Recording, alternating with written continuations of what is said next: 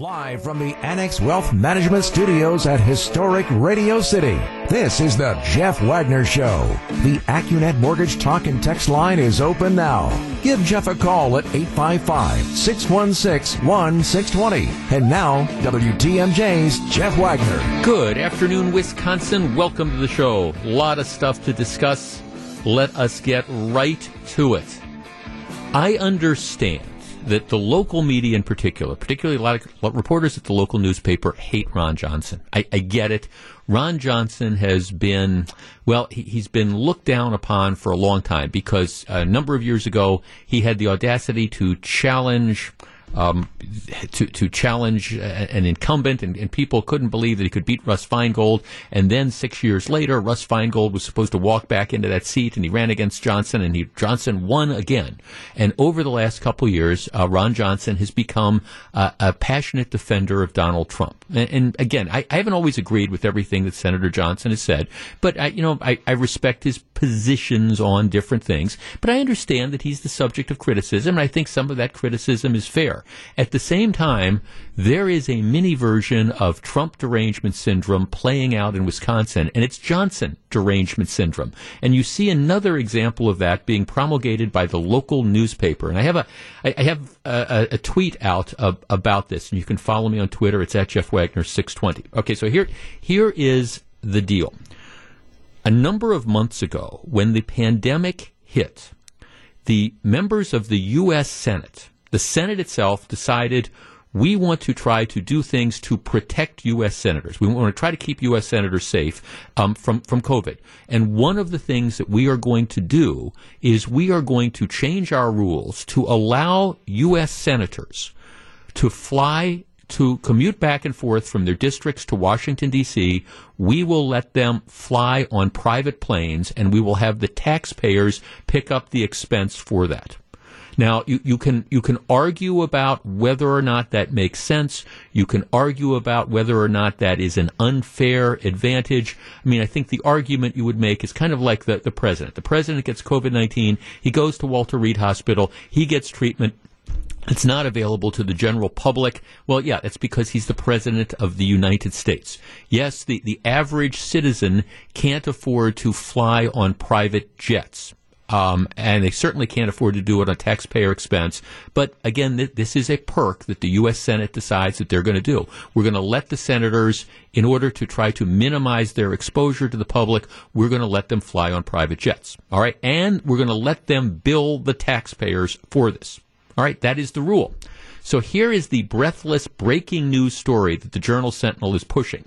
All right. As it turns out, Ron Johnson has been flying on private jets over the course of the last couple months when he commutes back and forth to Washington, D.C. So the story is, here's the headline. Senator Ron Johnson has been using a private plane owned by his adult children during the coronavirus pandemic. He's flying on a private plane. Well, first of all, again, you got to read to the very second last paragraph of the story to understand that this has been approved by the U.S. Senate. They said, okay, you can do this at taxpayer expense. All right. So even if this was the case, it is a nothing burger story because all you're doing is following the rules. It gets better, though. As it turns out, Johnson is not billing the taxpayers for this, even though the rules of the Senate would allow him to take charter plane flights, private flights on private jets as he commutes back and forth between Washington and Oshkosh or Milwaukee or wherever he's flying into, even though the rules would allow him to do that. And my guess is there are a lot of senators, both Republicans and Democrats, I don't know, but my guess is there are a lot of senators taking advantage of that and billing the taxpayers because they're allowed to do that. Well, here's the kicker to the story. Johnson is doing this on his own dime. Johnson is paying for this out of his own pocket or whatever arrangement he has with his kids or whatever. Johnson is not charging the taxpayers a red cent for this, despite the fact that he would be perfectly within the rules if he said, look, I want to fly back and forth on this private plane, and whatever the cost is, however much that flight is going to cost, I could legitimately bill the taxpayers because the Senate has decided to allow Republicans and Democrats to do it. He's not doing it. Yes, he's on a private plane, but he's paying for it out of his own pocket, so the expense to the taxpayers is a big goose egg.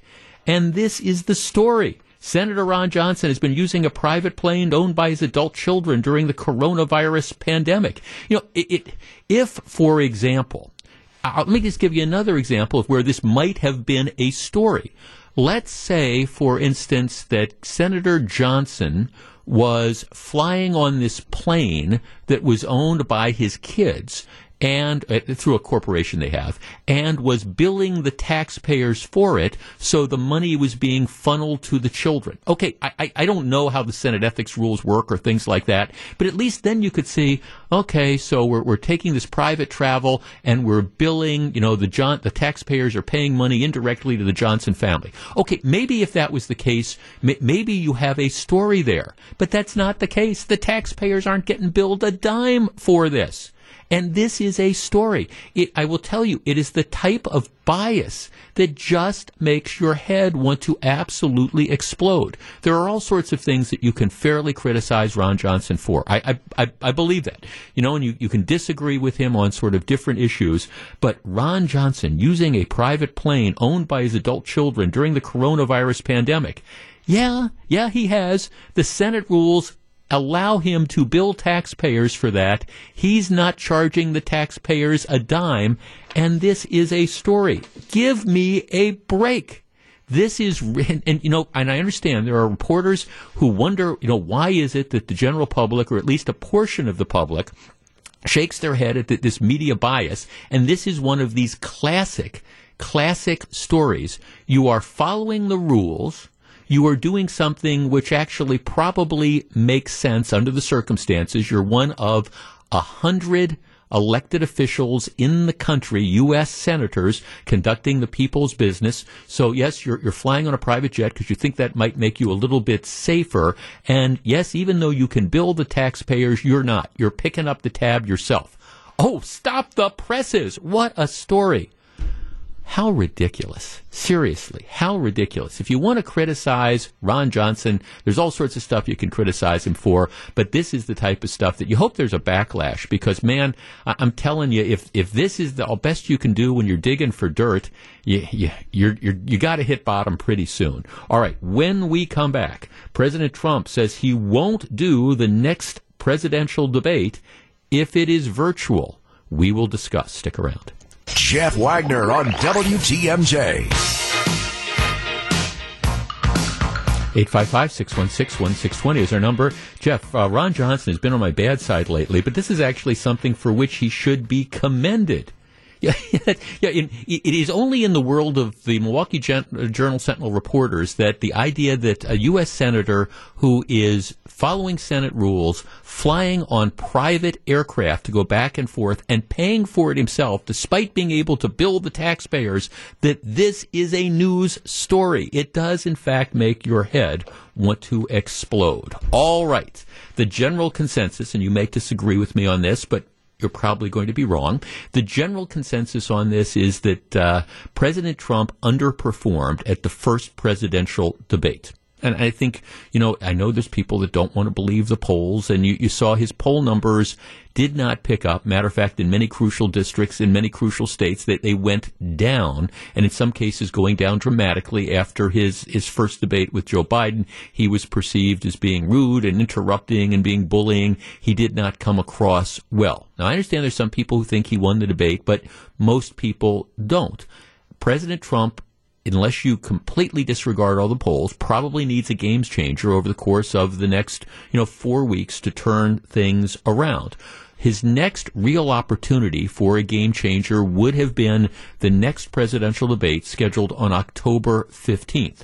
Because of the diagnosis of coronavirus that the president received, because of the outbreak of coronavirus in the West Wing of the White House, the Commission on Presidential Debates announced announced this morning, as a matter of fact, that they had decided to change the format for the next debate. It's going to be this town hall format, but what they said is it would be virtual. In other words, it would not be President Trump on the same stage as Joe Biden. They said that we want to do this to protect the health and safety of all involved. So what they would do is the town hall participants would be based in Miami, and the candidates would participate in separate remote locations. All right. The Biden campaign says, "Look, we're willing to do that. We're all in favor of that." And I understand the Biden campaign doesn't have to do the debates either. In any event, they figure that they're ahead at this point in time, and they'd like to coast to it. But they say, "Okay, fine. We're down with this if this is the case." President Trump says he refuses to participate in this. He says he's not going to take part in the next presidential debate. I'm not going to waste my time doing a virtual debate. It is a joke, he says, and an effort to protect Biden. To which the people at the Presidential Debate Commission says, well, okay, here's the deal. I mean, first of all, if he refuses to participate, we're not going to have the debate. You know, we have to have balance. We can't have one person going through the debate and the other not. That would not be a debate. But at the same time, they also say, look, there's no law or requirement that presidential candidates have to debate. And you can't force a presidential candidate to debate. It's up to them whether they debate or not. All right, our number, 855-616-1620. That is the Accunet Mortgage talk and text line. I understand why President Trump wants to have that in-person debate. He thinks it gives him a better opportunity to try to make his point. And I appreciate that. But under all these circumstances, the Presidential Commission has said we're not going to do it. So here is my question. If the Presidential Commission on Debates decides to stick to its guns and say, fine, if you don't go along with this, we're just not going to have the debate, what does President Trump do? 855-616-1620. That is the Accunet Mortgage talk and text line. Look, it seems to me that the president can sort of huff and puff and, threaten to blow the house down. I get it. But to not participate in a debate, virtual or otherwise, I think would be, a form of political suicide, especially given the fact that he needs, at least in my opinion, he needs to do something that changes the momentum. So, if the Presidential Commission on Debates refuses to back down, should the president stick to his guns and say, I'm not coming? I think that would be crazy. What do you think? 855-616-1620. We discuss. Jeff Wagner on WTMJ. 855-616-1620. That's the Accunet Mortgage talk and text line. Somebody texted me saying, no, they've already agreed to push it back and be in person. No, that has not been the case. The second presidential debate, the town hall debate, is scheduled for next week. Presidential Commission on Debate says we're going to go virtual. President Trump says he is not going to participate in that.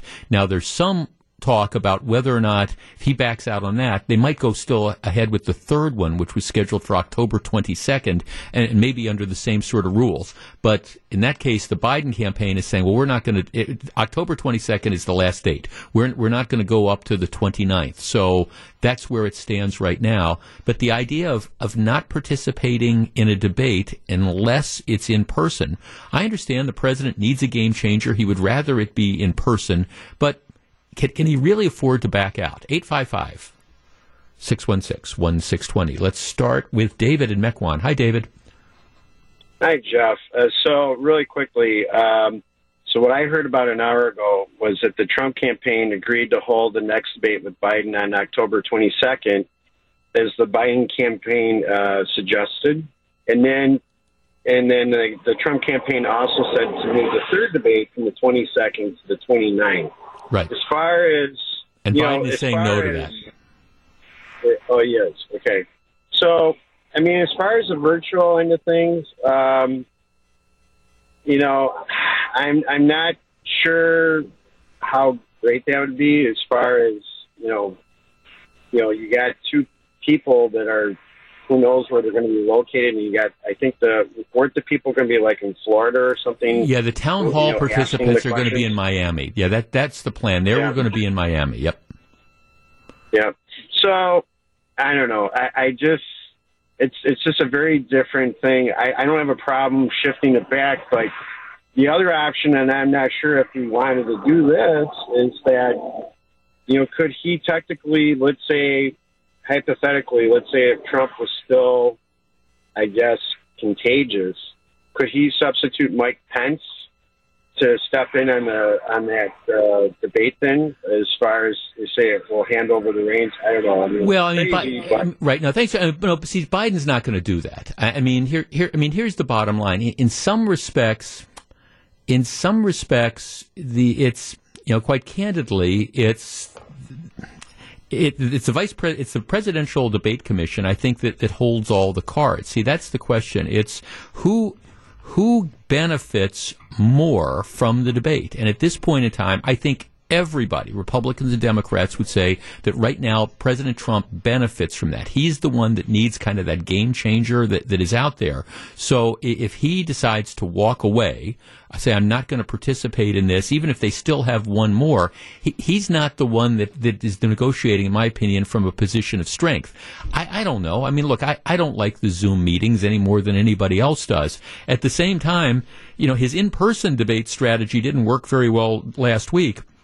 I just don't think that President Trump can refuse to participate unless he can get the presidential commission to go along and to allow him to kick these back. And I'm not sure that that's going to happen. We continue the conversation in just a moment. Back to take your calls. Here's WTMJ's Jeff Wagner. Okay, here is the reality of what is going on. Joe Biden needs the debates less than Donald Trump does. The debates, the deadlines and the dates have been set for months. The next one is scheduled for next week, October 15th. The one after that is scheduled for October 22nd. The Presidential Debate Commission has said, okay, the 15th, it's going to be virtual. President says he doesn't want to do that. President's people say, let's push them back. Let's do them on the 22nd and the 29th. Biden is saying, no, we're not going to do that. We've booked these 3 dates. We're not going to do a debate on the 29th period. So the choice the president has is either go ahead with a virtual debate on the 15th or kind of lose that debate. Then there'd only be one more that would come up on the 22nd. I think if that's the choice, and that's the real world choice he's faced with, I think it would be silly not to go ahead with a virtual debate. 855-616-1620. Marcus on the north side. You're on WTMJ. Good afternoon. Hey, great topic, Jeff. Thanks. You have an excellent show. Thank you. Okay, getting right to the point. First of all, where's Donald Trump coming from with this? Because, first of all, sometimes you cannot meet world leaders all the time in person. Sometimes you will have to do a Zoom meeting. You might have to do a meeting like that. But if you're trying to get undecided voters in Florida, which is a key state to get back in office, then if I'm him, you're just coming off COVID. You're going to sit there with your arms crossed because you can't have it your way. So now the American people can't hear your side of the story, and you can look presidential at the Zoom meeting, okay? You can make sure you're looking good, and you have, your props there next to you to combat whatever Joe comes at you with, but to actually say you want to hold an old-time rally, okay, in front of a base of people that are already going to vote for you, how stupid is that? First of all, you already have that vote already. You're trying to get the uncommitted voters to vote for you and have America have you address the issues while you're looking healthy. But by you saying you want to do a rally and you just come off of being sick, I wouldn't visit you in the hospital. Who would do that program? And so it looks silly what he's doing right now. And so if he loses the election, blame it on one of these points. You tell me. Thank you. Well, thanks, Marcus. Again, to me, it's always who in any negotiation, and of course President Trump talks about the art of the deal. In any negotiation, it's about who is in a power position. Right now, I think both the Trump and Biden campaigns would both tell you that Biden is ahead. Now, I understand some people don't want to hear that, but that's kind of the reality of where it's at. That means President Trump needs a game changer, and he needs to do something, in my opinion, to reverse what I think was a disastrous first debate. And again, some people might disagree with that assessment, but I stand by that. He needs to reverse that. And so that means he needs to take these opportunities that are there. Okay, it's fine.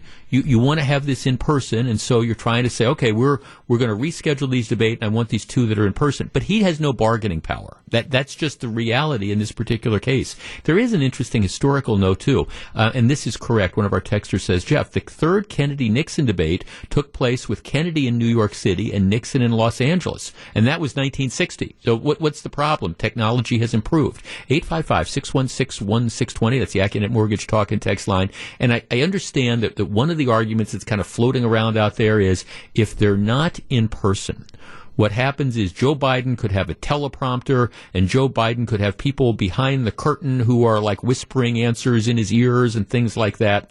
Well, but before we go too far down, that path, I am sure that we could agree as a ground rule of the debate that you could have, I don't know, a Trump campaign could have an observer in wherever Joe Biden is and vice versa to make sure that that's not happening, even though I find it hard to believe that would. 855-616-1620. Can President Trump afford to essentially blow off the debate if he's not able to convince all the other parties to change? Let's talk to John on the north side. John, you're on WTMJ. Hey, Jeff. Hi, John. I just think that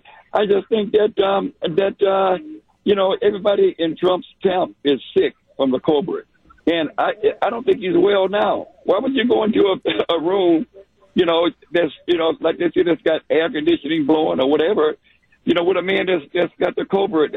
I don't think that's fair to Biden. Mm-hmm. He's an older gentleman. If he catches it, who knows? Everybody else could die from it. He didn't die, but come on, we're making kids do things, virtual. Well, so they're going to school virtual. Yeah, and I guess I do believe that the technology is such nowadays that you could set something up so it's not like, I don't know, some of the Zoom conferences that we all have had to take part in over the course of the last several months where you have people cutting in and out. I mean, this isn't an unusual sort of thing. I mean, President Trump has done a ton of, for example, interviews. It's not uncommon. You have this earpiece in your ear and you're out there and you're interacting with, I don't know, some reporter or some interviewer who's, in Grand Forks, North Dakota, and you're in Washington, D.C., and you're doing the interview. That happens on a regular sort of basis. And I guess, is it possible that some of the technology could be a little bit awkward where you're talking about the town hall there? But yeah, I think you can still make sure that this ends up working.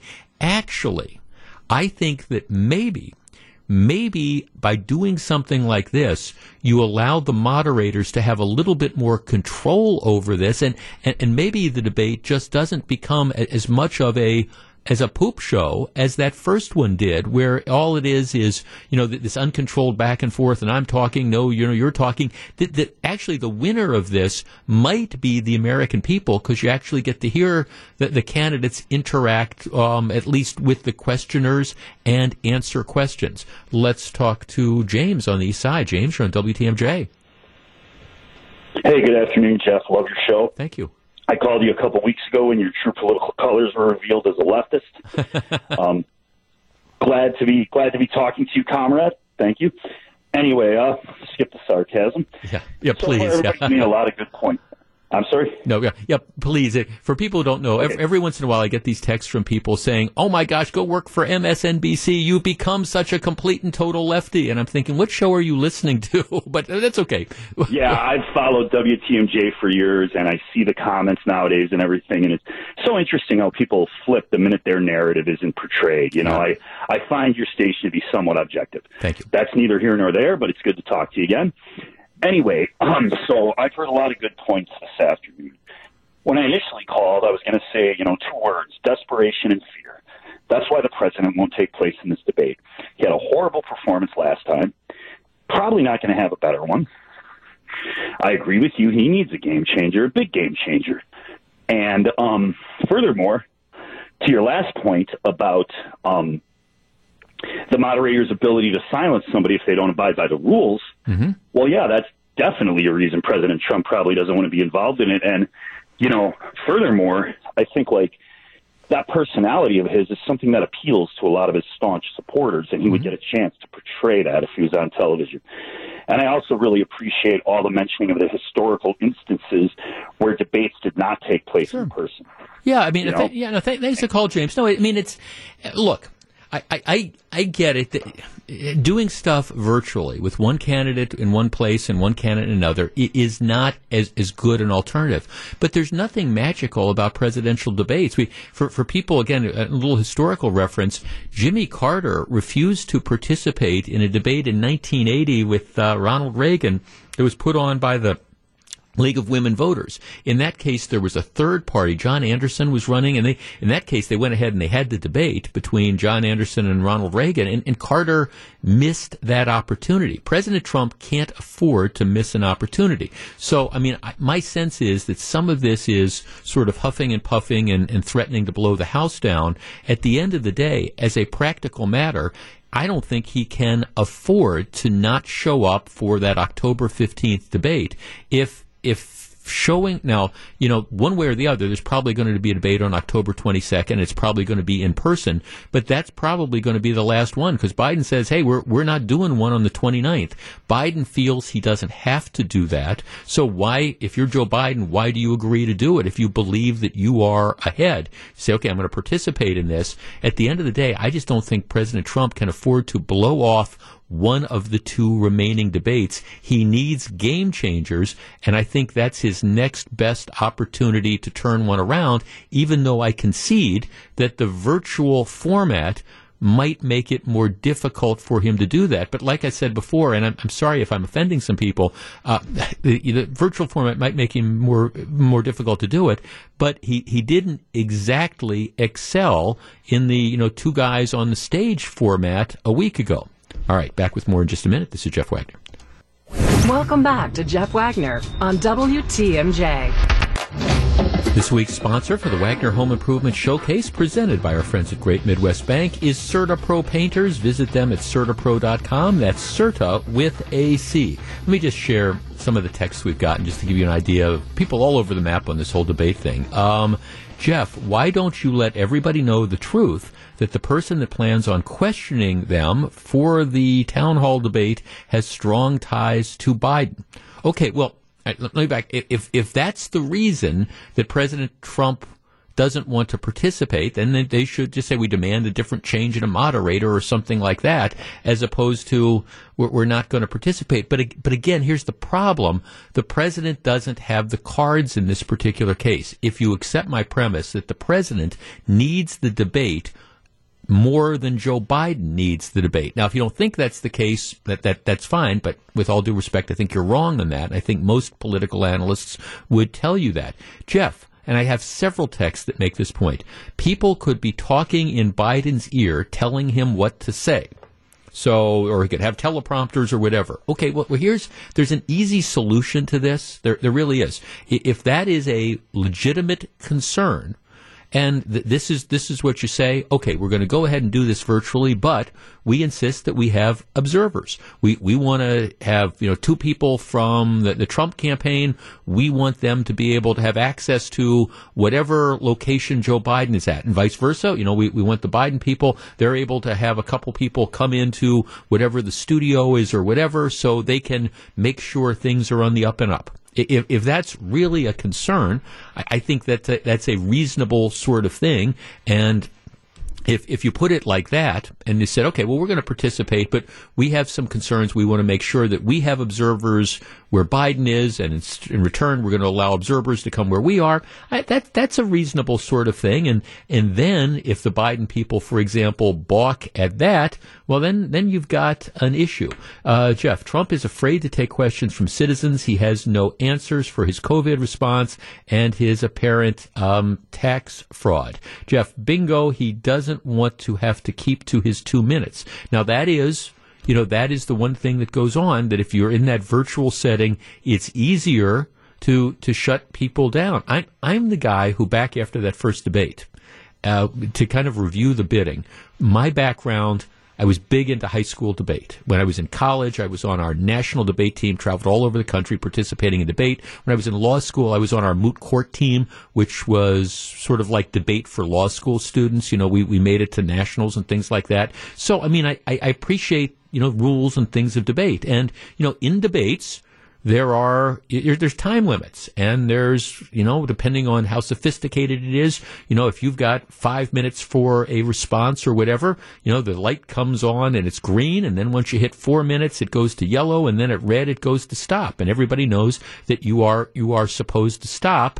And if you don't stop, well, the judges just kind of like put down their pens. There's all sorts of things that you could do to control that, like, hey, we're turning off the microphone. After that stoplight comes up, you get another 10 seconds to wrap up, and then we're turning off your microphone. You could in fact do that. And I guess I don't have any problems with this. Jeff, I do agree that having an observer would be a good idea to ensure that both candidates are not getting fed information behind the scenes.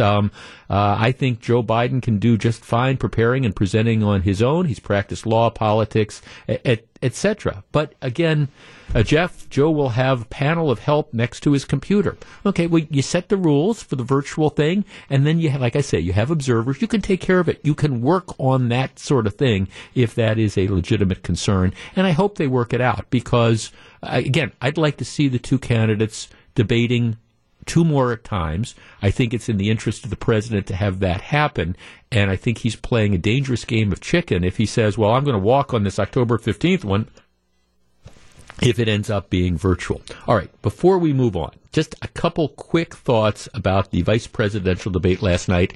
If you did not see it, you are in the vast majority of people who did not see it. I think the lowest ratings in decades for a vice presidential debate.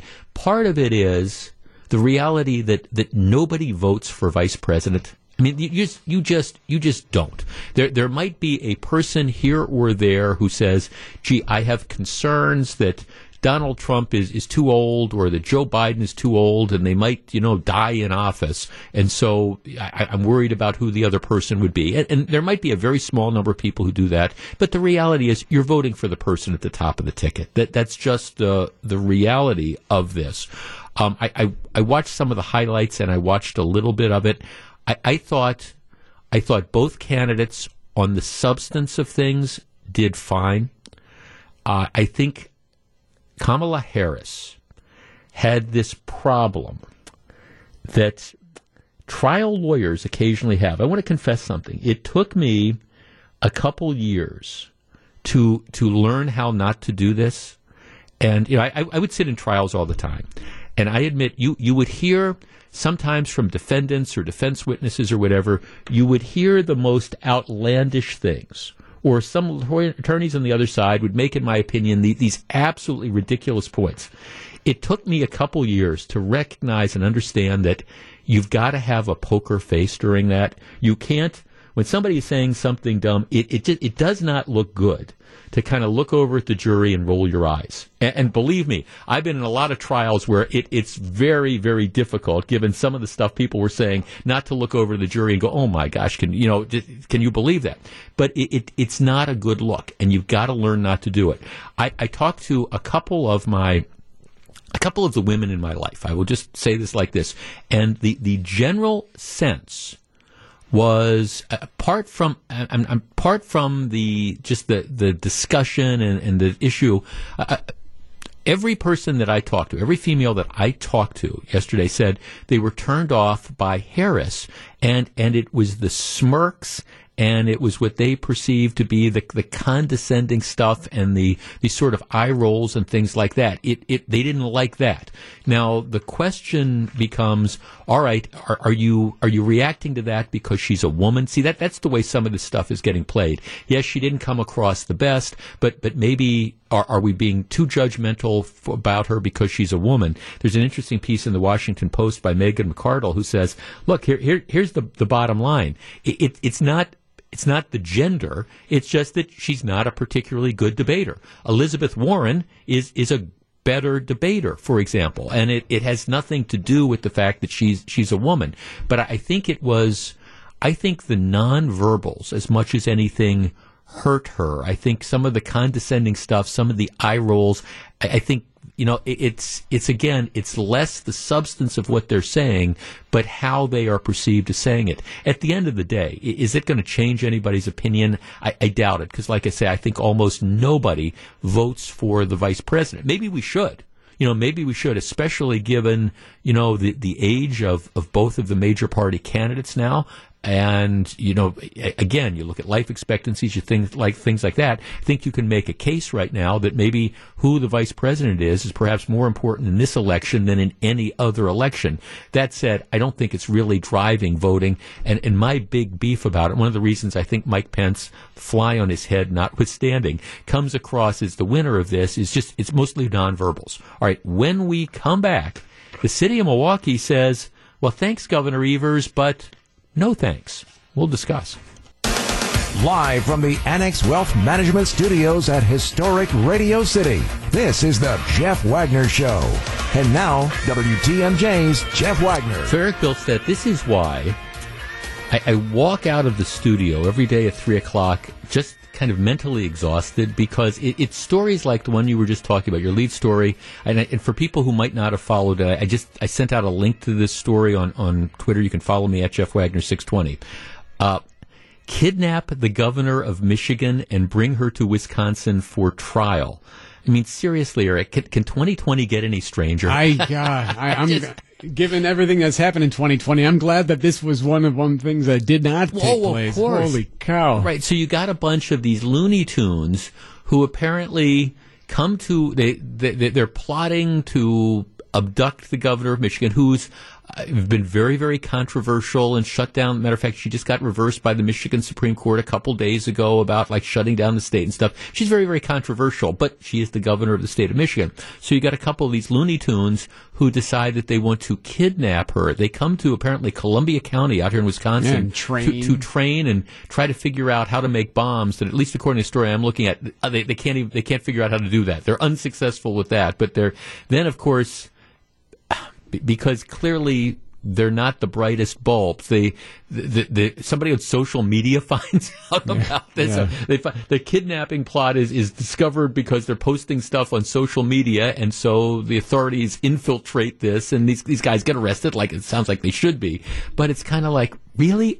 Yeah. It is. If you want to see the story, you can follow me on Twitter. It's at Jeff Wagner 620. Kidnap the governor of Michigan and bring her to Wisconsin for trial. Seriously, can 2020 get any stranger? And if so, you just don't want to be there. All right, another story. Just let me comment on something that Eric also said. It is a breaking news story. I hate to say I told you so, but I told you so.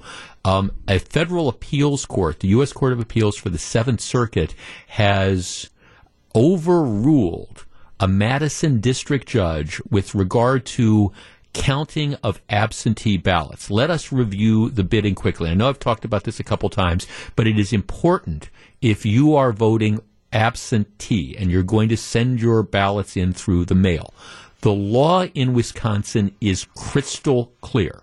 The law says ballots need to be received by, in this case, it would be November 3rd, which is Election Day at the close of the polls by 8 o'clock p.m. Ballots that come in after that are not counted. And you can argue, the merits of that. Should there be an absolute deadline? In some states that they allow you, as long as the ballot is postmarked, that they count it. That's not the way the law works in Wisconsin. Now, I happen to think that law makes sense. I happen to think there needs some closure. But the law says close of business on election night. In this case, it would be November 3rd. A federal judge in Madison, as we've talked about before, William Connolly, has had a number of cases in front of him, and he's been monkeying around over the course of the last several months. That's my term, not the term of art. But he's been monkeying around with deadlines, and his thinking is, well, we've got a pandemic going on now, and I think it puts too much of a burden, given the fact that all these people are going to be voting absentee. It puts too much of a burden on people to get their ballots in by the close of business. So he issued an order saying that as long as a ballot was postmarked by Election Day, November 3rd, it would be counted for the next 6 days. I thought that was absurd. I also thought it was going to, you want to talk about undermining the integrity of the election system. And I'll explain in two ways. First of all, I think it's absurd.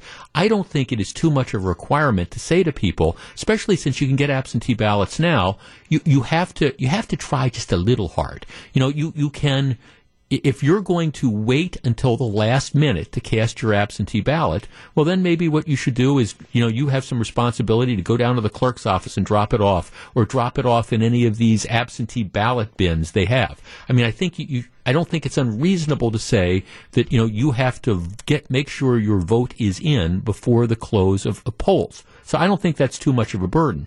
Secondly, you want to talk about election chaos. Imagine a scenario where, and again, just theoretically, let us assume this is a close election. I don't know if it's going to be or not, but let us assume it is a close election.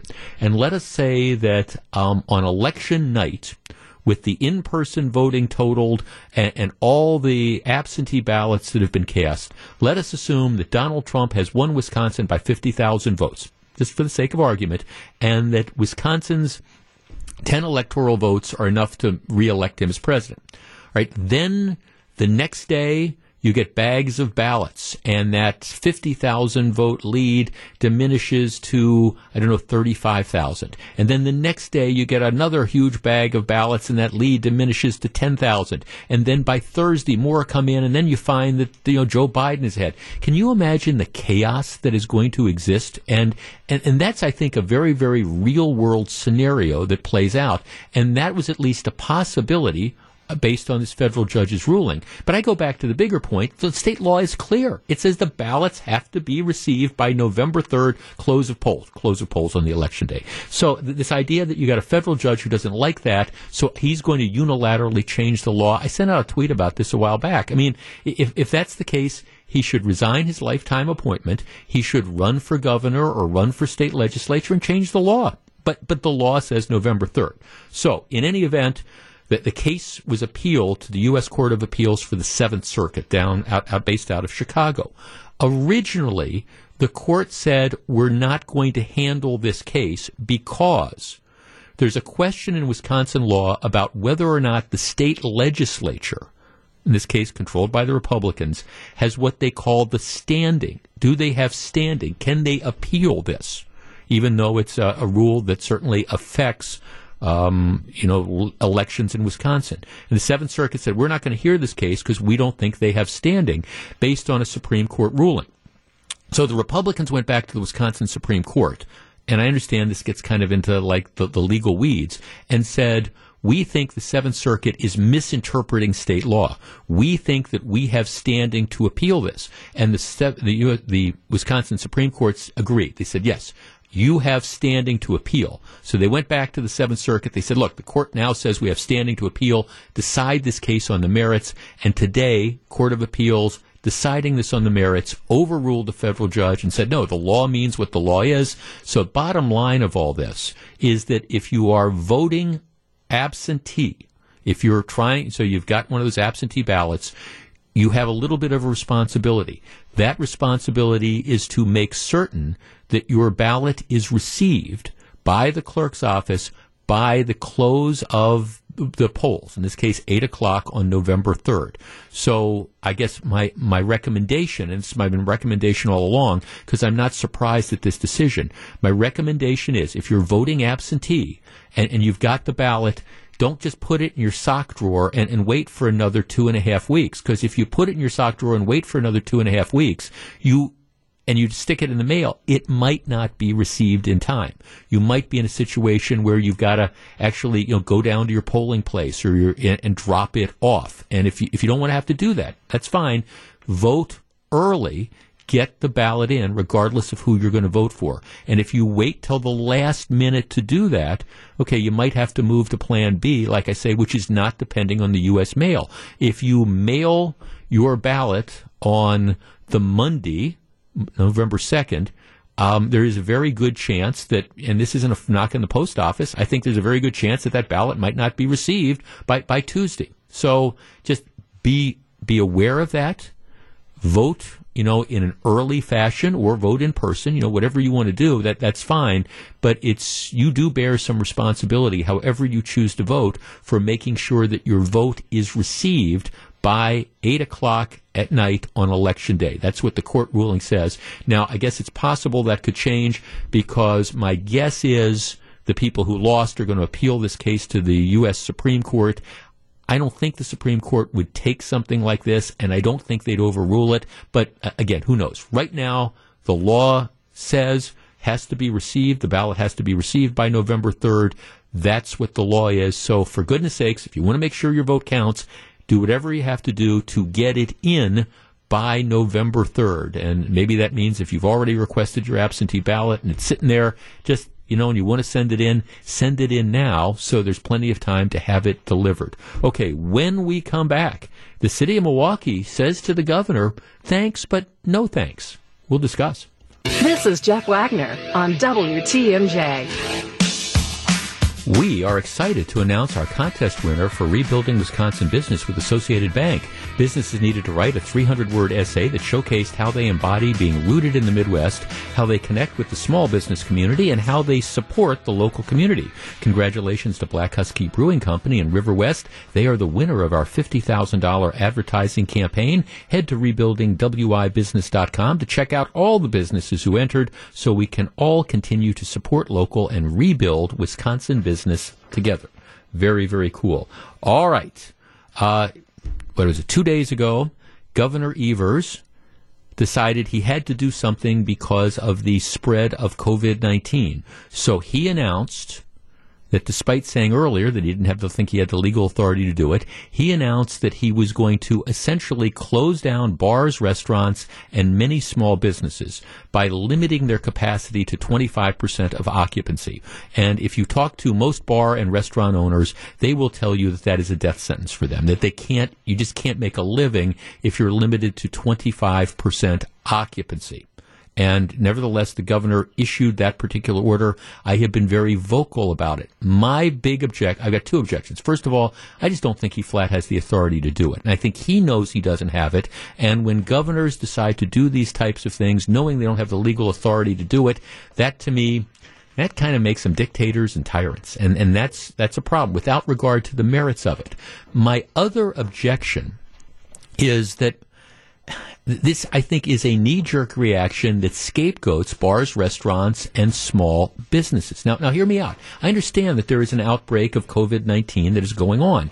But before you essentially cause the death knell and just put places out of business, you need to we'll follow the science. I think that you need to have some evidence, for example, that you've got a spread going on in Brown County. Okay, that's fine. Well, okay, let's trace it. Where is it coming from? Is it coming from people who are going to bars and restaurants and, small businesses that people are pouring in? Or is it coming from somewhere else? Is it St. Norbert kids who are going out to keggers and having parties and getting other people sick? Where is this coming from? As opposed to just, well, all right, we're going to assume it's bars and restaurants. I mean, bars and restaurants have been open at larger capacity across the state for the last several months, and you haven't seen those outbreaks. Now, maybe it is the bars and restaurants and the small businesses that are doing this, but it would seem to me that before you just order them to close, you should have some evidence that that's the problem. And if it's not, closing them down, creating all that economic catastrophe for all those people, and you won't accomplish anything. And, you don't hear any empirical evidence saying, hey, we've looked at all these different cases that have gone on in Brown County, and we've been able to trace it to these high-end restaurants that have opened up and have been operating at 75% capacity. You don't hear any evidence of that, because I don't think they have any evidence of that. And to me, apart from the illegality of it, to me, it just makes no sense at all. And I hear from people who say, well, you got to do something. I applaud him because you got to do something. Well, doesn't the something that you do have to have some basis in evidence tying back to, all right, I've got a problem. Doesn't the thing that you do have to have something that puts towards fixing the particular problem? I mean, if the bars and restaurants, or the restaurants and the small luggage stores and the small jewelry store that you now want to limit occupancy to 25% of capacity, if that's not the reason COVID is spreading, well, yes, you've done something, but what you've done isn't going to do anything, and it's not going to accomplish anything, and it's going to cause a great deal of harm. Period. And I guess that's the issue that comes up, and that's something that the governor wants to talk about. And no reporters want to ask him, hey, what's the causal link between, what you're doing and the spread of COVID? Show us that evidence. On top of all that, and I'm trying to make this argument, the statewide one-size-fits-all approach to me makes absolutely no sense at all. You're not seeing spikes, first of all over the state of Wisconsin. But let us assume, for the sake of argument, again, that Brown County, where you've got a spike, let's assume that you can tie this to, all right, bars and restaurants and small jewelry stores and small luggage stores in Brown County. Okay, let's assume that you've done that.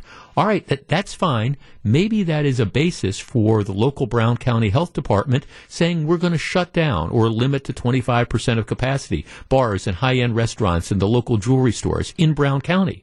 But if that's not what's going on in Milwaukee or in Kenosha or in, Columbia County or wherever, what sense does it make to just say we're going to we're going to close you down there? That's why I'm a big believer in these matters in local control. And if I were the governor, what I would be doing is, again, I'd be working with the local health departments and providing them resources for testing and contact tracing and all that to determine where the spike is coming from, instead of just this, well, I've got to do something, so I'm going to do this, even though I have no evidence to believe that this is going to make any sort of difference at all. Well, the interesting thing about this is the city of Milwaukee says no. Let's put a break on this. The city of Milwaukee has, over the last, couple months, they have been very, very judicious in allowing, say, bars and restaurants to open. And they have said, look, before you can go up to capacity, what's going to happen is you have to submit a plan to us. And you have to say what you're going to do and what your cleaning things are going to be and all these different things. And we will, we'll approve it. And under the current order in Milwaukee, bars and restaurants had until September 15th to submit safety plans. All right? And what you had is 318 businesses that submitted safety plans, they were approved. And though they were given the ability to operate without the current 50% capacity limit, they were said, okay, look, the health department said we are satisfied that what you're doing is appropriate. It's not going to contribute to the spread. You can stay open. You can stay open. Well, the governor's order would have shut those places down and essentially, again, crippled a number of these businesses. City of Milwaukee says, we're not enforcing this order. They say, the way we interpret this order, we think that we're doing stuff that is more strict than the state requires. And since we have these plans in place, sorry, we just don't think this applies to us. We're going to allow our businesses to stay open as long as they submitted a plan. Our number, 855-616-1620. That is the Acunet Mortgage talk and text line. Should other communities take this approach? Especially a number of other communities which have their own health plans in place, should they just simply say, hey, look, we're convinced that our businesses in our particular county are doing the right thing, and we're not going to make the businesses essentially close down. And the enforcement for the governor's order depends on local agencies enforcing it. So if local communities around here decide that what they're doing is fine, more restrictive perhaps than the governor's order, should they just ignore it? 855-616-1620. We discuss in a couple minutes. Back to take your calls. Here's WTMJ's Jeff Wagner. The Health Services Secretary, Andrea Palm, says that, the rise in the state's COVID cases is due partially to get-togethers in bars and restaurants. And I guess there's probably some element of truth to that, and it's probably due to resuming school where the kids are exposed, and it's partly due to more and more people coming back into their offices, and it's partly due to more people going to church, and it's partially due to more people going out and about, and other businesses sort of opening. So I'm sure there's all these different factors that are going on here, but yet we've decided here we're going to take the hammer, we're going to look at the world as a nail, and we're going to go after businesses, and we're going to go after bars and restaurants. And the city of Milwaukee says, well, wait a second, what we're doing we think is working, so we believe that it doesn't apply to us. Let's talk to Chris in Milwaukee. Chris, you're on WTMJ. Hi. So I own a bar in Milwaukee, and I'm for this because I'm telling you, nobody is taking this seriously. Every day, we don't offer anyone indoor seating or anything like that. It's just curbside, carry out, nothing like that. That's all we offer. And every single day, someone calls and asks us why. And we have to say, just for our safety. And no one's taking it seriously. People come up without masks. People come up, they do not want to wear a mask. And if they come into our restaurant and bar and they infect our staff, then we have to shut down for 2 weeks. And then that makes our employees, who are basically living in a bubble right now, because we want to make sure we get a paycheck. We want to make sure that they're getting paid. The customers don't understand that when they're coming in and they're going to, maybe they don't feel like they have any symptoms right now, but maybe they're a carrier. They come in, they use the bathroom, they don't clean up after themselves because they're drinking and they're not being safe or as precautionary as they should. And then they put the risk of shutting the business down for 2 weeks and no one gets a paycheck. And that's how it works because people are being selfish. So if people actually just abide by everything, maybe we could get over this. What has changed since April? What has changed since March? Nothing. People have just given up. And it's frankly ridiculous because every time people want to fight you about it, and the anti-maskers are the ones that are very bold, and they want to make a point. So they want to say, hey, this is my right. I'm going to come here. And they want to. Chris, let me stop you for just a second. Chris, let me just stop you for a second. You said you own a bar or a restaurant, and you're not seating people. You don't allow people inside. You only do carry out. Yep. Okay. Indeed. Yep. How has that been? So your interaction with customers is very, very limited. It's just limited to somebody like coming up, and do you do what, curbside pickup and things like that? Yeah, but we get calls constantly where the phone's ringing off the hook with orders. So. Oh well, yeah. So what sort of impact has this had on your business? Have you been able to get through with it? I mean, we're losing money every day. Mm-hmm. We're losing money constantly, every single day. I mean, people also don't realize that people think just by being a bar, being open, and just people coming in, having a couple of cocktails keeps the bar open. The whole bar culture that made Milwaukee thrive so well is dead because people don't understand the fact that people are buying other people's shots and other drinks and stuff like that. And there's the camaraderie of the bar and drinking culture. That's dead right now. So if you don't have anything to offer other than food, then what do you have to offer? So I guess I understand why you have to open because you feel like you have to serve a few beers to people, but it's not helping. It's not working because those places are getting shut down. Well, they have to close for 2 weeks. Well, right. If somebody tests positive, no, thanks. I mean, I guess I understand what you're saying, but look. Here's the bottom line.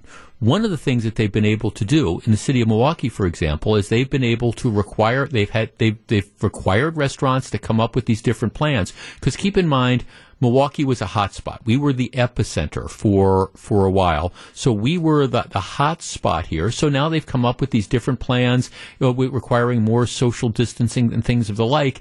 And you're not seeing the spike. So my point is what they're doing in Milwaukee is apparently working. And that's what they've taken. That's the approach they're taking in Milwaukee. Hey, what we're doing is working. We're not going to close down these different types of businesses. I understand that this is a challenge, but if what you're doing in a community is in fact working, All right. Then it seems to me that the governor in Madison, sitting in his office, shouldn't say, I'm going to close you down. Now, look, I acknowledge, again, like I was saying earlier, in some of the areas where there's been the hot spots, Brown County being one in particular, it may very well be that some of what's going on and some of the problem is because people are getting together in large groups and they're not social distancing and you don't have capacity limits and people are getting sick at the bars. Okay, if that's the case, first of all, you should know that. But secondly, I guess that to me is a situation where, for example, the individual health department, folks in Brown County, should say, look, this is the problem, and so this is what we are going to do to be specific to what is going on in Brown County. Maybe that means shutting down the bars entirely, if that's what you need to do. Maybe that means shutting down the restaurants. Maybe it means shutting down some types of restaurants. But don't you tailor the response to what the particular need is? Because to your point, it does have a huge effect on the businesses and the servers. And if you have a restaurant that is doing the right thing in an area that is not having a problem, to just automatically be told that you have to shut down. And again, I understand the order is limited to 25% capacity, but the truth is for sit-down restaurants and for bars, you can't make a living on 20%, 25% capacity. You just can't do that. Let's see, 855-616-1620. That is the AccuNet Mortgage talk and text line. Jeff, I guarantee the majority of the state will just not abide by the mandate. You can't tell me that northern Wisconsin restaurants and bars are going to limit their capacity if they do not have an issue in their town. That does bring up this other issue that I've been talking about repeatedly, which is the governor can issue orders, but those orders are dependent on the local people enforcing them. A couple, days ago, we did the story about the Washington County the county executive in Washington County who said to people, stop calling the DA's office and complaining about mask violations. Stop calling the DA's office and complaining about health violations. Stop calling the county sheriff's department. They don't have the resources to go around and do that. That is the other challenge that I guess exists throughout the state, where you don't have an enforcement strategy and you don't have enforcement resources. You can put the order in place, but as a practical matter, I don't know if, okay, tomorrow night, Friday night, big fish fry night, right? Big fish fry night. What's going to happen if you're in, I don't know, Dodge County or something, and you drive past, and look, the truth of the matter is restaurants are hurting now, period, because many of the restaurants are doing the responsible thing, and they're cutting, let's not talk about bars for a second, let's talk about restaurants. They're cutting back, they've spread stuff out, so all of a sudden, the nights that they make their money are Friday and Saturday nights. You want safe times to go to most restaurants, any other night other than Friday or Saturday, because you're not going to see enormous numbers of people there. But so, okay, what's going to happen? You're in Dodge County tomorrow night, and, you've got a restaurateur who's struggling, trying to get by, makes their money on Friday and Saturday nights, and somebody drives past the parking lot and says, I see a lot of cars in there. You're going to call the Dodge County Sheriff's Department, and then what's the Dodge County Sheriff's Department's going to come out and shut that business down? I don't know. Maybe that'll happen, but in the real world, I think it's kind of, doubtful that sort of stuff is going to happen. Let's see, Jeff, let's see. It sounds like Barrett has more of a handle okay on this than Evers, and I don't particularly care for Barrett. Well, I think that's it. Jeff, do you really think the plans are working? The increase will come because they don't follow the plans. Jeff just came back from northern Wisconsin, and they are putting signs out, political rally here today, so they don't have to limit their capacity. Yeah, that political rallies are exempt from this, and so I don't know if that's a technicality you can get by on or not, but it's going to be a difficult thing to enforce. Jeff, I also note that all TOSA bars and restaurants need to close at 7 p.m. through this weekend due to the curfew. Yeah, that's the other thing that's just, going on in Wauwatosa. I had some friends who were supposed to go out. They had gift certificates that they purchased to a very nice restaurant in Wauwatosa. They had reservations for yesterday. Got a call saying, sorry, we're not going to be open. Back with more in just a minute. This is Jeff Wagner. Back for more. Here's WTMJ's Jeff Wagner. 2020 has been a year of incredible uncertainty. What can we possibly expect in the year ahead? We explore that question in a day-long forum designed to tackle the biggest issues that face us, the topics that matter most to you. Tune in next Tuesday from 9 a.m. till 6 p.m. for WTMJ 2021. The biggest stories with the biggest guests in Milwaukee, Wisconsin, and beyond. WTMJ 2021 on Wisconsin's radio station. That is next Tuesday, October 13th. I have 2 hours assigned to me. One is entertainment and one is law enforcement. And we've got a lot of great guests lined up for that. So be sure to tune in. I think one of my segments, the law enforcement one, is at 10 and the entertainment one is at 2. All right. As you might expect, the text line is exploding, and a lot of people recognizing the issue and how. Look, I understand the COVID numbers are going up, and everybody wants that magic bullet. Everybody wants to do. We've got to do something, and to which my point is, we want, if you're going to do things, especially if there is going to be a huge economic impact on that, on the people that are affected, you want to have an idea that what you're doing is going to work. And then again, I believe it should be on a local basis, looking at different local communities or local counties or whatever and figuring out what the problem, is. And then I understand that this then gets into the larger mask debate that I don't want to have today because we've had it over the course of the last several months. And I understand that there's some people out there who just think masks are the silver bullet. And if everybody wears their masks, you're not going to have a problem. And again, I'm not an anti-mask guy. I mean, I'll wear a mask when I go inside. I guess I figure it can't hurt. Now the question becomes, how much does it help? And I will point this out. If you look at the states where you had a huge spread of the virus this summer, they had a mask mandate. And so, all right, and I have to believe that if you've got a mask mandate, more people are wearing it than otherwise would have. But still, you have that spread. In Wisconsin, before we had the mask mandate, you had lower numbers than you have now after the mask mandate. So that tells me, all right, that there are some people who just aren't complying. And the other thing is maybe masks aren't all they're cracked up to be. Now, I'm not encouraging people to wear masks. Again, I don't see a downside to this, I guess. But I think, we're just desperate. It's this whole category of we've got to do something. And I understand that. But, maybe we need to be smarter about that. And this has nothing to do with whether you wear masks or not. But, maybe what we need to do is you need to work more on the contact tracing. You need to work more on identifying the super spreaders. And what we really have to do is concentrate on making sure the most vulnerable populations, the people most likely to, if infected, end up in the hospitals, those people get that special sort of protection that's out there. So, let's concentrate on the nursing homes.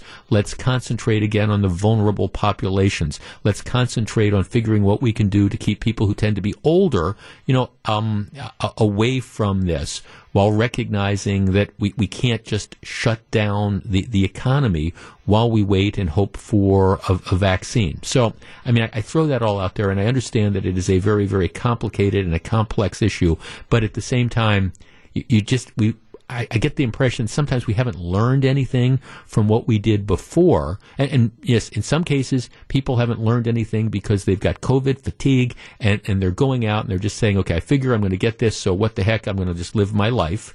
And you can criticize that because it's not just them, it's other people that get affected by that. And the flip side is, okay, we've got the other approach of just shut it down, lock this down, without recognizing that really, doesn't necessarily work as well. And that's, I guess, what my frustration is. I've got another frustration, as long as I'm on my soapbox here. Republicans and Democrats agree that given the spread of COVID-19 and the effect it has had on the economy, some added forms of stimulus are warranted. For example, Republicans and Democrats in Washington and the president agree that money to help the airlines, as we have talked about before, have just been absolutely devastated by, the effects of COVID-19 to the point that, you have massive layoffs in the airline industry. And what you need is, if a country is going to if the country is going to be able to get back on track, you need transportation. You need to have the airlines that are operating, and that's a very difficult procedure right now. So Republicans and Democrats agree we need to have, if you want to call it a bailout, we need to bail out the airlines. I think there is also an agreement that some people deserve maybe another one of these stimulus checks, these $1,200 checks that went out. Maybe not as many people as got them the first time, because that, again, was sort of this scattershot thing, but at least some people do. So they could agree on that. So what the Republicans want to do is they say, look, we'll approve an airline bailout bill. They don't want to call it bailout, but we'll approve that. We'll approve stimulus checks. Well, Nancy Pelosi is saying, no, I'm not going to agree. I won't take this stuff up piecemeal. What I want is I want a $2 trillion or $2.5 trillion spending bill, and I've got all these like pet projects that I want to stick in. Look, politics is the art of the possible, and the truth is, if everybody agrees that the airline industry should get money, can't we get together and give the airline industry money? If everybody agrees that a lot of people could really use an extra $1,200, couldn't we agree that they should get it? Let's just pass these things in standalones, and then, you know, the stuff that's controversial, the aid to whatever, you know, let's put that aside and let's deal with that later. But can't we get help to the people that everybody agrees needs it? I just wish people would get together. The answer seems to me to be so obvious. All right, when we come back, we will talk about Wauwatosa. Lots of different stories from yesterday. Stick around. Live from the Annex Wealth Management Studios at historic Radio City, this is the Jeff Wagner Show. And now, WTMJ's Jeff Wagner. Okay, let's review the bidding. After the very, very predictable, and I think most people anticipated, decision by John Chisholm that there were not going to be criminal charges issued against Wauwatosa police officer Joseph Mensah in connection with the shooting at Mayfair in February, you had people who took to the streets to protest. Unlike in Madison earlier this year, and unlike in Kenosha earlier this year, authorities in Wauwatosa had anticipated this. You had a National Guard presence, you had county sheriffs, you had mutual aid, lots of police officers were there, and you had a situation that I think was, at least by standards of other riots, it was reasonably controlled. Now, we'll talk about this in just a minute. Don't roll your eyes when you hear me say that, because there were clearly problems. You had a number of windows broken out at businesses, Collectivo Coffee, Swan, You Serve Pharmacy, a math and reading center. You had a couple other buildings that were vandalized. You had a situation where there was a Speedway gas station that actually, technically, it's in Milwaukee, but it's right on the border. That was looted by a number of people. And windows broken, at least one residence on 92nd and North. So you had this. You did not have necessarily a large number of protesters.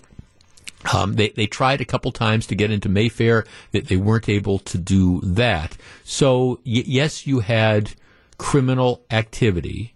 Yes, you had some damage to property, but compared to, what's going on in other areas, it was contained. And it was contained because you had a massive police presence and a massive show of force. The protesters / rioters, and I'm talking about the people who were members of the protest who were not going to engage in legitimate civil disobedience, but were going to cross over and engage in criminal conduct. They were outnumbered by the police. And again, it's not saying that they weren't able to break some windows and you had the one gas station that was looted and things like that. But in general, they were under control. And they were controlled because there was this huge police presence that was there, showing me that authorities in Wauwatosa had learned from the mistakes that were made in Kenosha and had learned from the mistakes that were made in Madison. It's why I found it particularly interesting, before last night, that a number of groups in Wauwatosa were criticizing these preparations. Let me share with you the story as it appears in the Journal Sentinel. neighborhood groups protest closures in Wauwatosa. 3 Wauwatosa neighborhood groups criticized law enforcement agencies' preparation for potential unrest in the city following District Attorney John Chisholm's decision not to charge Officer Joseph Mensah. In a statement from, and listen to this, Tosa Together, Individual Tosa, and Tosa Moms Tackling Racism. This is their statement, quote, "It is with great disappointment that we see our city being closed down out of fear and distrust of what might happen. Outside agitators are a concern, but the expected sharp escalation in militarized police practices is vastly disproportionate. Our mayor has decided to take actions this week that show how much control the police have. They show the escalatory tactics that our police department utilizes when controlled by fear and implicit bias against people of color." So in other words, these 3 groups are saying you shouldn't have done it. You shouldn't have brought in the National Guard. You shouldn't have had the police there in riot gear. You shouldn't have had these mutual aid packs because, well, goodness sakes. I mean, it's just disproportionate at what would have happened. Our number, 855-616-1620. That is the Accurate Mortgage Talk and Text line. I swear I'm having one of my give me strength moments. What world do these groups live in? The truth of the matter is, but for the escalation, but for the police presence that was there last night, Wauwatosa could have become Kenosha. It could have become Madison. And yeah, I think it's frustrating that you have windows that were busted. It's frustrating that you have, some people who threw stuff at the police. It's certainly frustrating that you had a gas station that was looted. But the reason it was not worse was because you had that police presence. And I hope you're going to have it tonight, and tomorrow, and the next night, and however long you need it. Because at least in my mind, one of the things that we have learned is better safe than sorry. And you can pretty much guarantee that if there's not a sufficient law enforcement response, you are going to be sorry. Kenosha had all the problems because the police were outmanned. Wauwatosa did not have that much of a problem. And again, I'm not downplaying what happened, but it was because the cops were there. And you have these 3 groups who are disappointed. They are upset that you have an escalation in militarized police practices. It is disproportionate. What world do these Looney Tunes live in? 855-616-1620. That's the Accurate Mortgage Talk and Text line. My sense is, for people who live in Wauwatosa and people who do business in Wauwatosa and people who own businesses in Wauwatosa, they're darn glad that there was a huge police presence to stop their stores from being looted, their windows from being broken, their cars from being vandalized, and they're not too unhappy with the fact that the cops were there to protect them. 855-616-1620. That's the Accurate Mortgage Talk and Text line. Let's start with Don in Kenosha. Don, you're on WTMJ. Hello, sir. Hi, Don. Yes. I live in Kenosha. I live farther west of downtown. I go through the downtown area and uptown area. These people in Wauwatosa should love the military and the police being there to help their town out. If they don't think so, go downtown Kenosha and uptown and see the destruction that these people caused in 2 days. Yeah. Yeah, look at the burned out buildings. Look at the 30 businesses that are destroyed by arson. Look at all the destruction that occurred. That could very well have happened in Wauwatosa last night, but for the fact that the police were ready. Yeah. Yep. And we went through a lot in 2 nights of destruction. And when the military came in, yes, it all came to a halt. Yes, there was a couple people that shouldn't have died in the process of people protecting property, but some things happened the wrong way. Right. I mean, exactly. No, thanks. Exactly. I mean, to me, look, I understand reasonable people can disagree with this, but let's just name it. These groups are nuts. Tosa Together, Indivisible Tosa, and Tosa Moms Tackling Racism. It is with great disappointment that we see the city being closed down out of fear and distrust of what might happen. Well, have they not seen what happened in Madison? Have they not seen what happened in Kenosha? We're just sorry. Look, I'm sorry this had to happen too. I mean, I'm sorry that those downtown businesses had to close and have to stay closed for the next several days. That's a tragedy. But what is the option? The option is to say, okay, let's let these people roam through these streets. And again, I know it's not all the protesters, but it's enough of them, even with that huge police presence. You saw windows broken. You saw the gas station that was looted. Can you imagine what would have happened if there was not a huge police presence? Because again, going back to where this started, Kenosha, and the officials in Kenosha will tell you, they will tell you that the reason things were so out of control those first 2 nights is because the police were overwhelmed. They were outnumbered by not only the protesters, but the part of the protesters who decided to turn to violence. They were just overwhelmed by that. That is the lesson. And I hope that there's a huge police presence tonight and tomorrow, because my concern is, are you going to have more outside people? Are you going to see the caravans of cars coming in from Portland or from Washington or whatever, looking to make matters worse? 855-616-1620. How in the world can you criticize the police for preparing for the worst? We continue the conversation next. This is Jeff Wagner on WTMJ.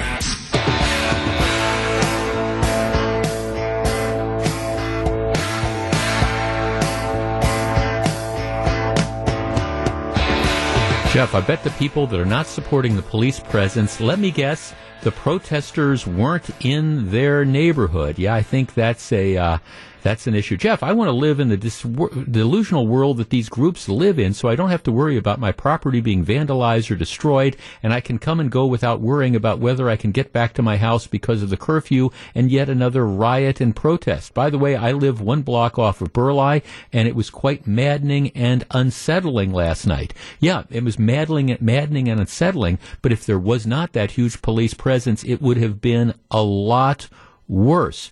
Jeff, I'm calling from Kenosha. Tosa has been planning what they were going to do since July. Kenosha did not have any notice. Tosa should be happy that they had the police presence that Kenosha did not. Absolutely. Let's talk to, Scott on the north side. Scott, you're on WTMJ. Hello.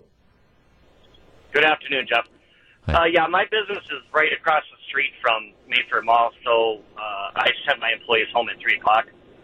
Just to be safe. We've already had where our road was blocked. When they were blocking Highway 100 and North Avenue. That was like about a month and a half ago, right, and sure. I just didn't want to take the chances that they couldn't get out of work or whatever. But I was very happy. I mean, right across. I mean, looking out my window, they put barricades up in the parking lot by Mayfair Mall, and we saw police officers up on the roof of the buildings, things like that, and. I mean, I felt like we weren't going to be a Kenosha, and I felt like, it wasn't going to be like Madison.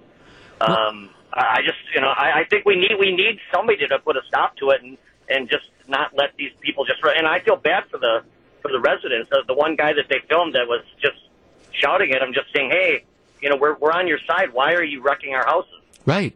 Well, and again, it's that whole idea there, Scott, that, I mean, look, it's one thing for peaceful protest, but we've seen where these things lead, and we've seen what happens if law enforcement isn't proactive and doesn't keep a handle on this. And look, I just have no doubt that if it wasn't for that huge police presence last night, there's pictures today about people going out and cleaning up the broken glass and stuff, you could have that would have been 100 times worse were it not for the fact that the cops were prepared this time. I think it would have just escalated. I think that's what happened in Kenosha. They just kept letting them do it. So the more people that got to do that, the more people that joined in. It was, the group mentality, and it was horrible. So Thanks for talking about this. I appreciate it. No, well, again, and I want, and look, you can't please everybody, and I understand that you're going to have groups, and I'm naming the groups: Tosa Together, Individual Tosa Moms Tackling Racism.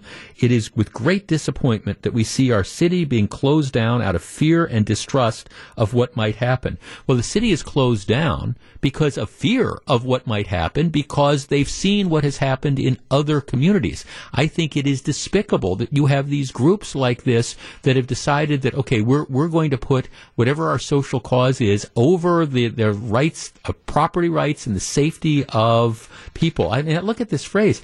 They show these tactics by the mayor. My gosh, the mayor of Wauwatosa is a screaming liberal, but even he recognizes he's had enough. People in Wauwatosa have been held hostage since February by the actions and antics of a relatively small group of people.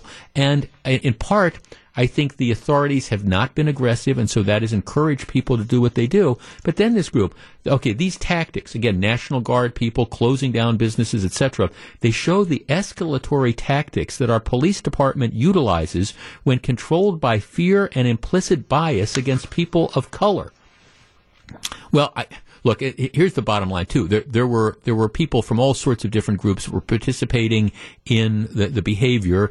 And when I was watching some of the footage of people, for example, running onto the freeway from downtown before they got to Wauwatosa, I saw a lot of white people that were doing it. So I don't know that it's fear or bias against people of color. It is a concern for people who have demonstrated in some capacities, at least some folks, I'm not talking about everybody, but an inability to control themselves. And yes, if it means that you're not going to have that city burn, I say go for it. Mike on the Northwest Side. Mike, you're on WTMJ.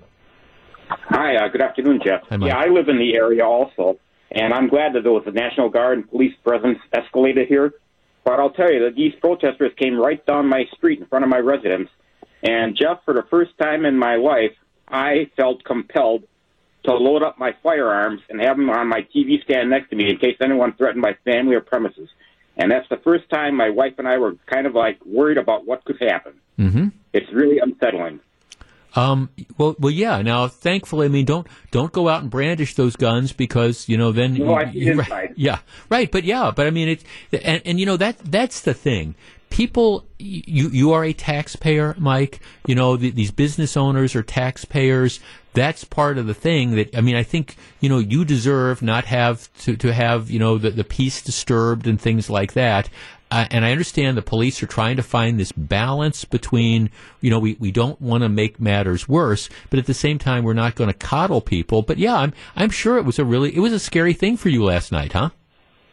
Absolutely. It was the first time, Jeff, I really felt compelled to load up my firearms and guard my family and property. Yeah. Well, thanks for calling. Well, again, and you don't want to encourage an overreaction from people in that situation, but yeah, I mean, when you're seeing people that are breaking windows in private residences and throwing objects at police, and it wasn't as bad last night as it was in other places, but at other times. But again, I think that's because there was this huge police presence, and I think the protesters understood that this was not going to be allowed to get out of control. Hi, Jeff. I live in Wauwatosa, and I'm thankful that our mayor prepared for all the chaos last night and kept things at bay as best they could. Was so grateful to see the National Guard protecting Mayfair, as that is a very large entity, and help was needed in this city to protect it. I would like to say to our city leaders, thank you for all you have done so far. Please keep up what you are doing to keep us safe, because most of us here in Wauwatosa agree with you, and thank you. Same goes for our excellent police department. Now, my only caveat is, unfortunately, in Wauwatosa, you have some elected officials who have, over the last several months, decided to, figuratively speaking, take the side of, get in bed with some of the people that are outside creating some of the problems and agitation. And now it's like, oh, we've got windows that are broken. Okay, let's go fix that. Where maybe if they had denounced some of the behavior early on, you wouldn't have even had that. But the bottom line of all this is, I think last night was a success. Doesn't mean you can rest on your laurels, because who knows what tonight's going to be, because maybe, like I say, you're going to have outside agitators that are going to come in. Maybe there'll be more people that decide, okay, we're going to try to make Wauwatosa the next Kenosha, the next Madison, or whatever. But I think law enforcement needs to be ready for this, and if it means making more arrests, make more arrests. I think the message is the community, the Wauwatosa community, the people in surrounding areas, and the people of the state of Wisconsin stand with a law enforcement response to not let people get out of control. This is Jeff Wagner.